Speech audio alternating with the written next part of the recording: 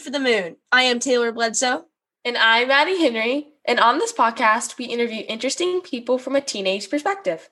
That's right. And today we'll be interviewing David Epstein, who is a New York Times bestselling author of The Sports Gene and the book Range. So, here's the interview.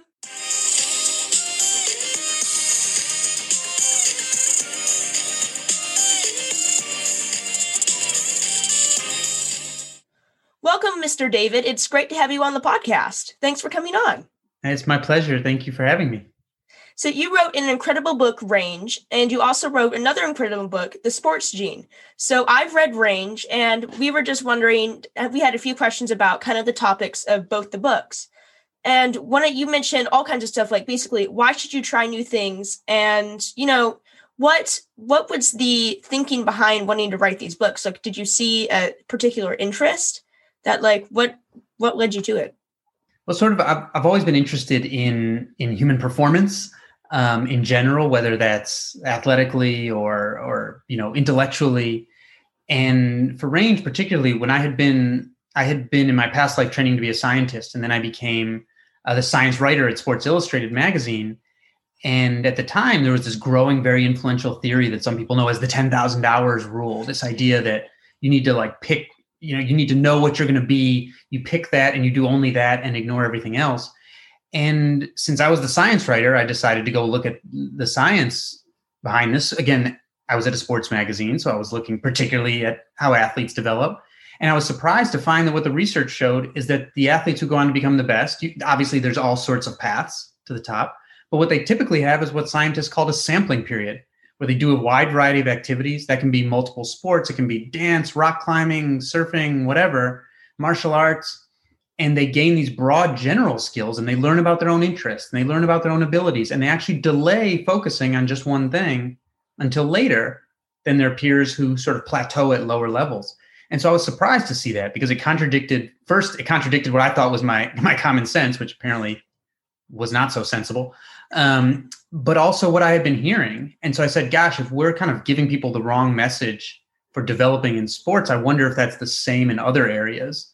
And when I looked into that research, I found that was the case. That, again, there's a ton of variation, but that the people who sort of tend to go on to the highest levels in what they do have this sort of very diverse background experiences that give them a unique set of skills, and that I kept seeing that in one industry after another. So that sort of motivated me to write the book.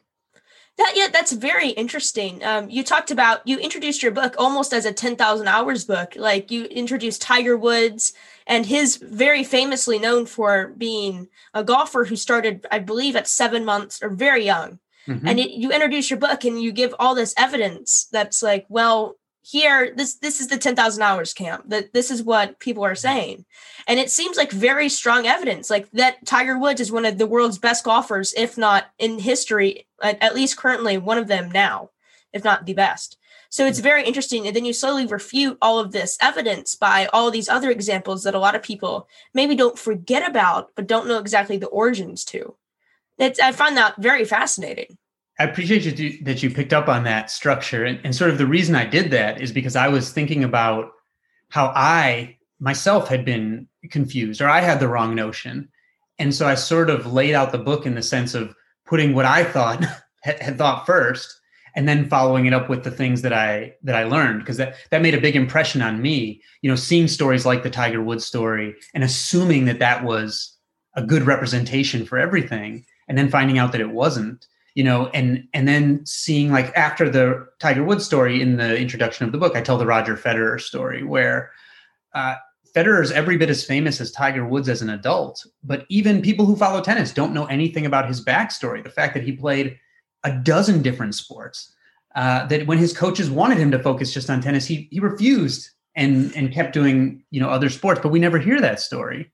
And so we just sort of tell the Tiger Woods story. And I think that's, I think that's for a couple of reasons. One, it's very dramatic. Like, you can go on YouTube and see him at 2 years old on national television, showing off his golf swing. So it's very attractive. But also, it feels like this sort of very tidy story that we can apply to anything we want to do in our own lives. And that's where I think the real problem creeps in, because it turns out that if you look at the science of how people develop skills, golf turns out to be like almost a uniquely horrible example of almost everything else that people want to learn because of how repetitive it is and non-dynamic and not involving lots of people and things like that.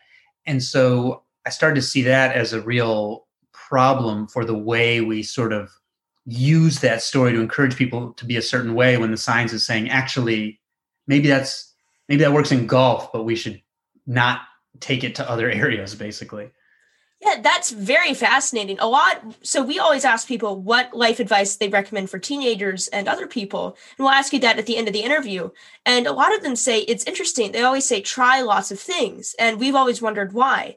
Recently, we asked Angela Duckworth, Dr. Angela Duckworth, the author of Grit, about this. And she gave her thoughts. But I'm wondering, it seems to be from what I'm not obviously maybe I'm not interpreting what all of our guests are saying correctly, but it seems that they're saying try lots of things to find your passion. Would you agree with this? Like, what's the purpose of trying lots of things? I would totally agree with that. I think, and I'm glad you mentioned Angela, because if you Google her, right about the time Range came out, I subscribed to her newsletter. And one of them was titled Summer is for Sampling. And if you Google it, she says, like, we know grit's important, but parents ask me, what does that look like in a young person? And she says, well, it means trying lots of different things, but diving into them. And she says, she says that it took her 10 years of trying different things as an adult before she found what she was passionate enough about to really use her grit. So I encourage everyone to look at that Summer is for Sampling, where she sort of builds a bridge between some of the things I'm writing about and some of the things she's writing about. But I think you really hit something important on the head, which is this issue that the scientists who study it call it match quality, which is just a fancy term for describing like the amount of fit between what you're good at, what you like, and what you actually do. And having good match quality turns out to be really important for your sense of fulfillment as a person, for how long you're likely to stay doing something, all these obviously important things. And it turns out, I wish this weren't the case. I wish it was just that, we could just sit around and think and know what our strengths and weaknesses are and what we'll be interested in. But it turns out that the research in this area shows you actually have to go try stuff and then reflect on it in an active way to figure out what worked for you and what didn't, what met your expectations and what didn't. And so you have to go try these things. There's no other way to learn that stuff. I sort of wish that weren't the case. It would be nice if we could shortcut it. But it turns out it's not the case. And probably my favorite quote in Range is from Professor Herminia Ibarra, who studies how do people find good fits for themselves in work. And she said, we learn who we are in practice, not in theory, meaning you have to go do stuff to figure out what you like and what you're good at. So it's like, we've probably heard, or at least I heard when I was young, this adage, think before you act.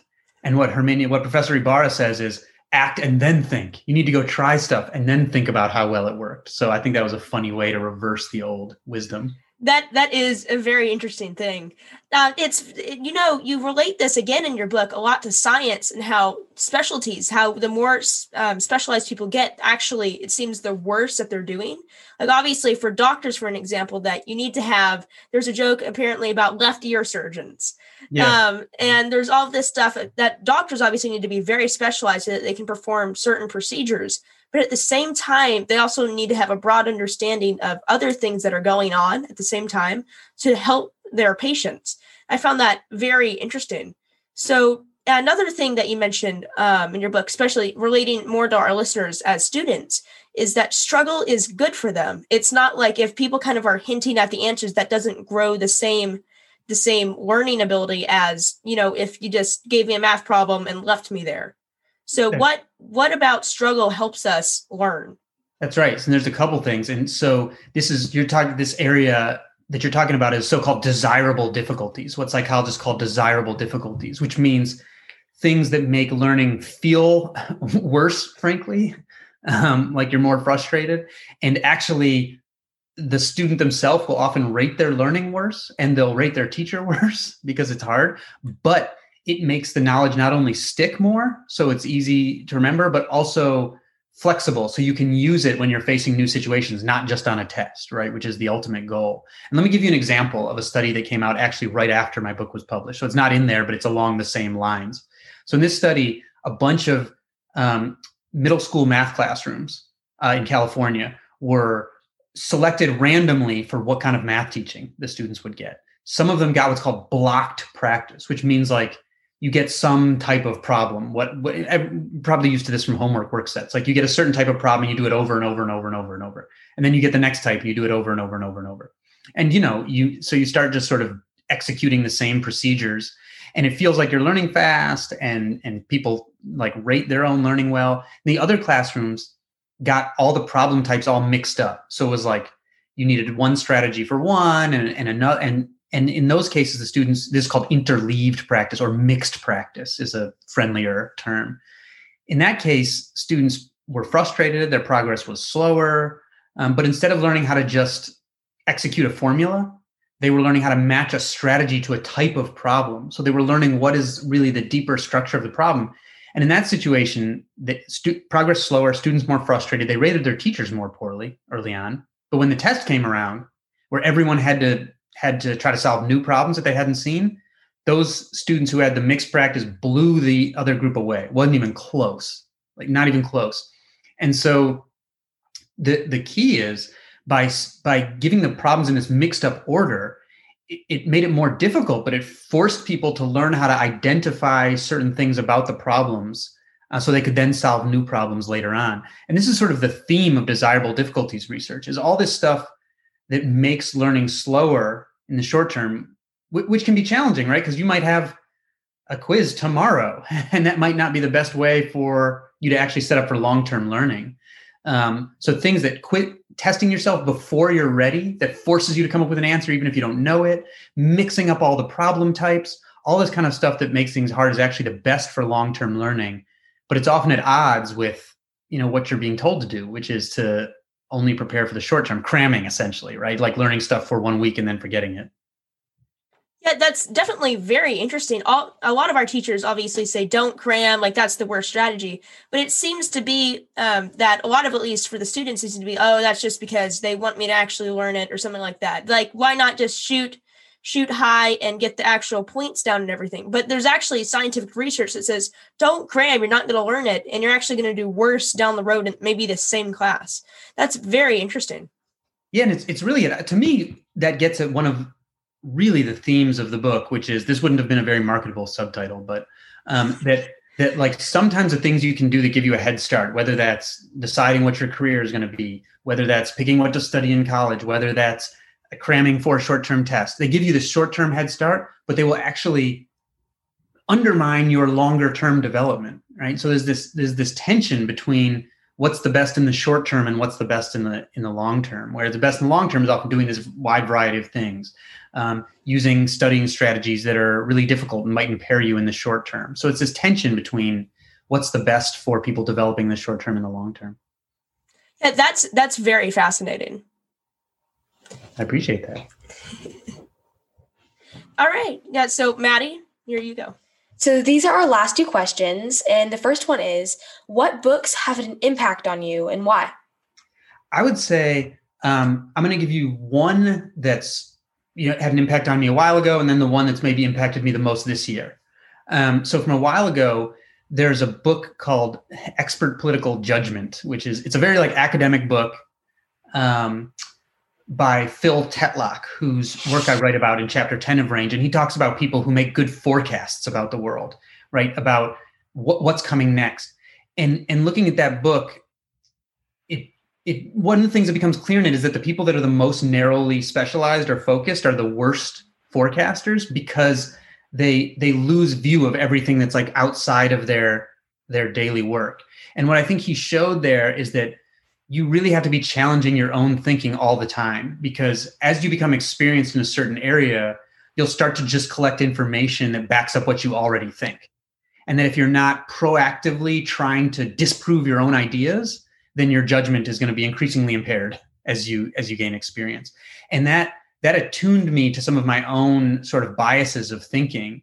And I started keeping track of some of my own thinking. Like if I made a prediction, after I read that book, if I made a prediction, I would write it down so I could come back and check on if I had actually done well or not. And frankly, that convinced me that I was not as good a forecaster as I would have told someone before I started keeping track, right? So it convinced me that I had to work on my own thinking.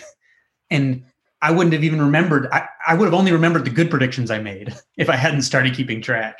So that had a big influence on me. This year, a book that really influenced me a lot is one called The Biggest Bluff by Maria Konnikova. She has a psychology PhD, and she wanted to write about and learn about risk-taking and the balance of luck and skill. And she didn't know anything. She said she didn't even know how many cards were in a deck, but she decided to start learning how to play poker just as a way to study luck and skill and risk. And 1 year later, she ends up as a pro poker player. And so she writes about this in the book. And it's this fascinating examination of how things that we often think are someone succeeding because of skill or failing because of lack of skill are often actually luck, but that we're programmed to not really detect luck very well. And it just got me really interested in this idea of,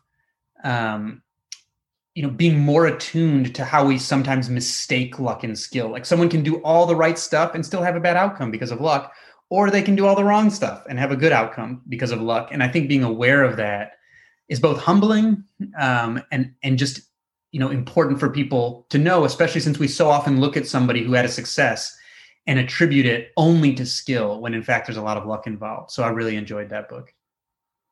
That's very interesting. That's crazy. I highly recommend it. And she's so interesting, Maria. So one reason I bring it up is because maybe she'd be a good interview. Yeah. And I'm happy to make that we'll definitely have to keep her on our list of people that we're going to email. Let me know and I'll connect you when the time comes. Awesome. Great, thank you. So yeah. Oh, go ahead. No, here you go. Okay. So our last question is, what advice do you have for teenagers? So we talked a little bit about how you have to experiment to figure out what you're good at and bad at. First of all, I would say, so the most important thing I think when you try things is to take some time to reflect on what you learned, right? You're going to try some things that are going to work, some things that aren't going to work. But most importantly, they're never failures if you learn something from it. So I would start a little journal. I do this myself. I call it my book of small experiments, where I say, okay, I know that's a silly name, but whatever. And I'll write down something I want to learn, a skill I want to explore, some job I might be interested, but that I don't know a bunch about. And then I'll force myself at least once a month to find a way to investigate that. Whether I talk to somebody, it can be as simple as talking to somebody that works in an area to find out if it's interesting, or taking an online class or whatever it is. And, I think it's awesome that you're doing this podcast, right? Because this is a way for you to explore a huge number of areas and be constantly learning. And so you have a system for reflecting. But I would say for people that aren't hosting a podcast, they should have some system, whether that's journaling, you can just open up any kind of document online, whatever, keep it on a website, or make little videos, memo pad of your phone, whatever it is. Say, here's are things I want to investigate or want to learn about. Set up a way to do that. And then come back and reflect on whether it worked. What met your expectations and what didn't? What did you learn about your strengths and weaknesses? What were you interested in that you thought you wouldn't be, or that you found boring that you thought would be interesting? So I would advise having some system of reflection. It can be as simple as using a recording app on your phone, or the notepad on like your iPhone, however you want to do it. Or it can be as elaborate as hosting a podcast. But I would have some system for that so that you're learning the maximum amount from everything you try. That sounds like great advice. One of the reasons Maddie and I have this podcast is so that we have an excuse to talk to very interesting people like you, Mr. David, and Dr. Alter, and all these other people that we've had. So it's been an honor, basically, to be able to have an excuse to talk to everyone. It's an awesome. I mean, the honor is mine. And like I said, as Adam told me, before we connected, he said, trust me, do this interview. It's going to be like more fun than 99% of the interviews ever. He said they're really smart. They're really well prepared. And so I think we're both eager to see both of you be really successful in the future. I think there's no question, because you're really thoughtful. You're proactively learning for yourself. You're coming up with good excuses to to, expand your own range, to use my own language. So I think it's really cool, which is why I'd be happy to help connect you to other authors if I can. Thank you. That's very kind. Definitely. Thanks. Well, thanks so much for coming on the podcast. It was awesome having you on. It's my pleasure. Thank you for having me.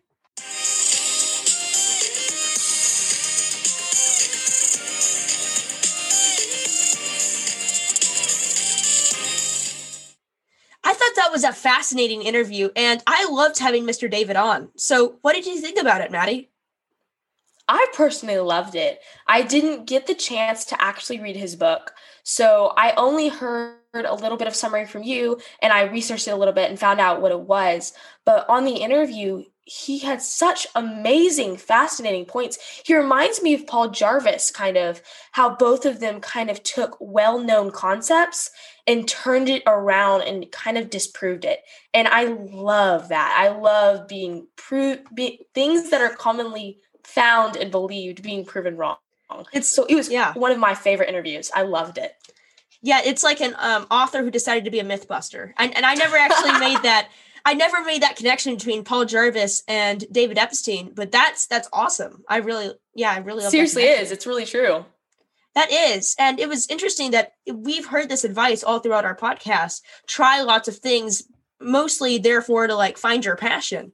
And I find that very interesting that we finally got to hear the scientific research behind why should we follow our dreams? Well, obviously follow your dreams, but why should we try lots of things? What's the science behind that? And I believe he gave a very good, he had some very good points about it. I thought that was very fascinating. And I love all of our guests and I love all the advice they give, and it's incredible. And like you said, a lot of people have said to try lots of things or follow your passion, but that's usually all they kind of say. And I love that he gave us examples of what he does. What was his little book that he writes in and tries a new thing every month. And I thought that was incredible. And he gave us you can record it on a phone or something. I thought that was really cool, kind of a call to action on ways that you can go out and do that and actually follow the advice. So I would encourage anyone out there, do that. Try new things. If you're interested in, I don't know, skating. I don't know, it's the first thing. Go and research skating. I feel that his advice would really benefit a lot of people. Yeah, I believe so too. And I love that book name. I don't have a book like that. I just kind of have a podcast that I publish to people.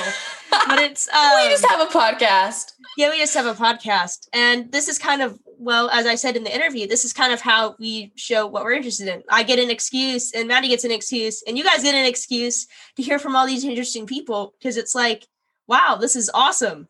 We have an excuse to talk to them. We love it. Yeah, we're exploring all the different careers and stuff that we may want to do just through a podcast, not a journal. Yeah, it's very fascinating. And then go check out his books. Those all sound very amazing. And I believe we'll be checking those out too. So definitely. Yeah, his advice was basically try lots of things. Yeah, it was great advice. Go follow it, people. Yeah, for sure. You can read his entire book on why, basically. It was very interesting. Yeah, that'll be fun. I definitely want to go back and read that book.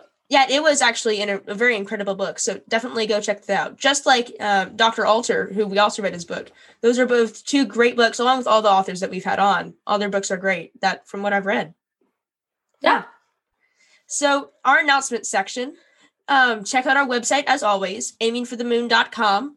We have our guest pages. So if you want to see what Mr. David looks like, Mr. David Epstein, Dr. Adam Alter, Dr. Angela Duckworth, I believe this episode released around that same time. All of these people, we have a guest page on them. We have links to their books. So if you want to go check out their books, and all this interesting stuff. Yeah. And like I said in the last episode or some of the previous episodes, I have found Deep Work by Cal Newport, and I will start reading it, and I'll get Maddie's opinion out on that soon. For sure. If anyone knows Cal Newport, hook us up. Our email's on our website, so that would be a great guest connection. If you have any guest recommendations, you can hook us up on our website. So just we have a us. contact page. Yeah. And yes, rate. I think that's it. Subscribe.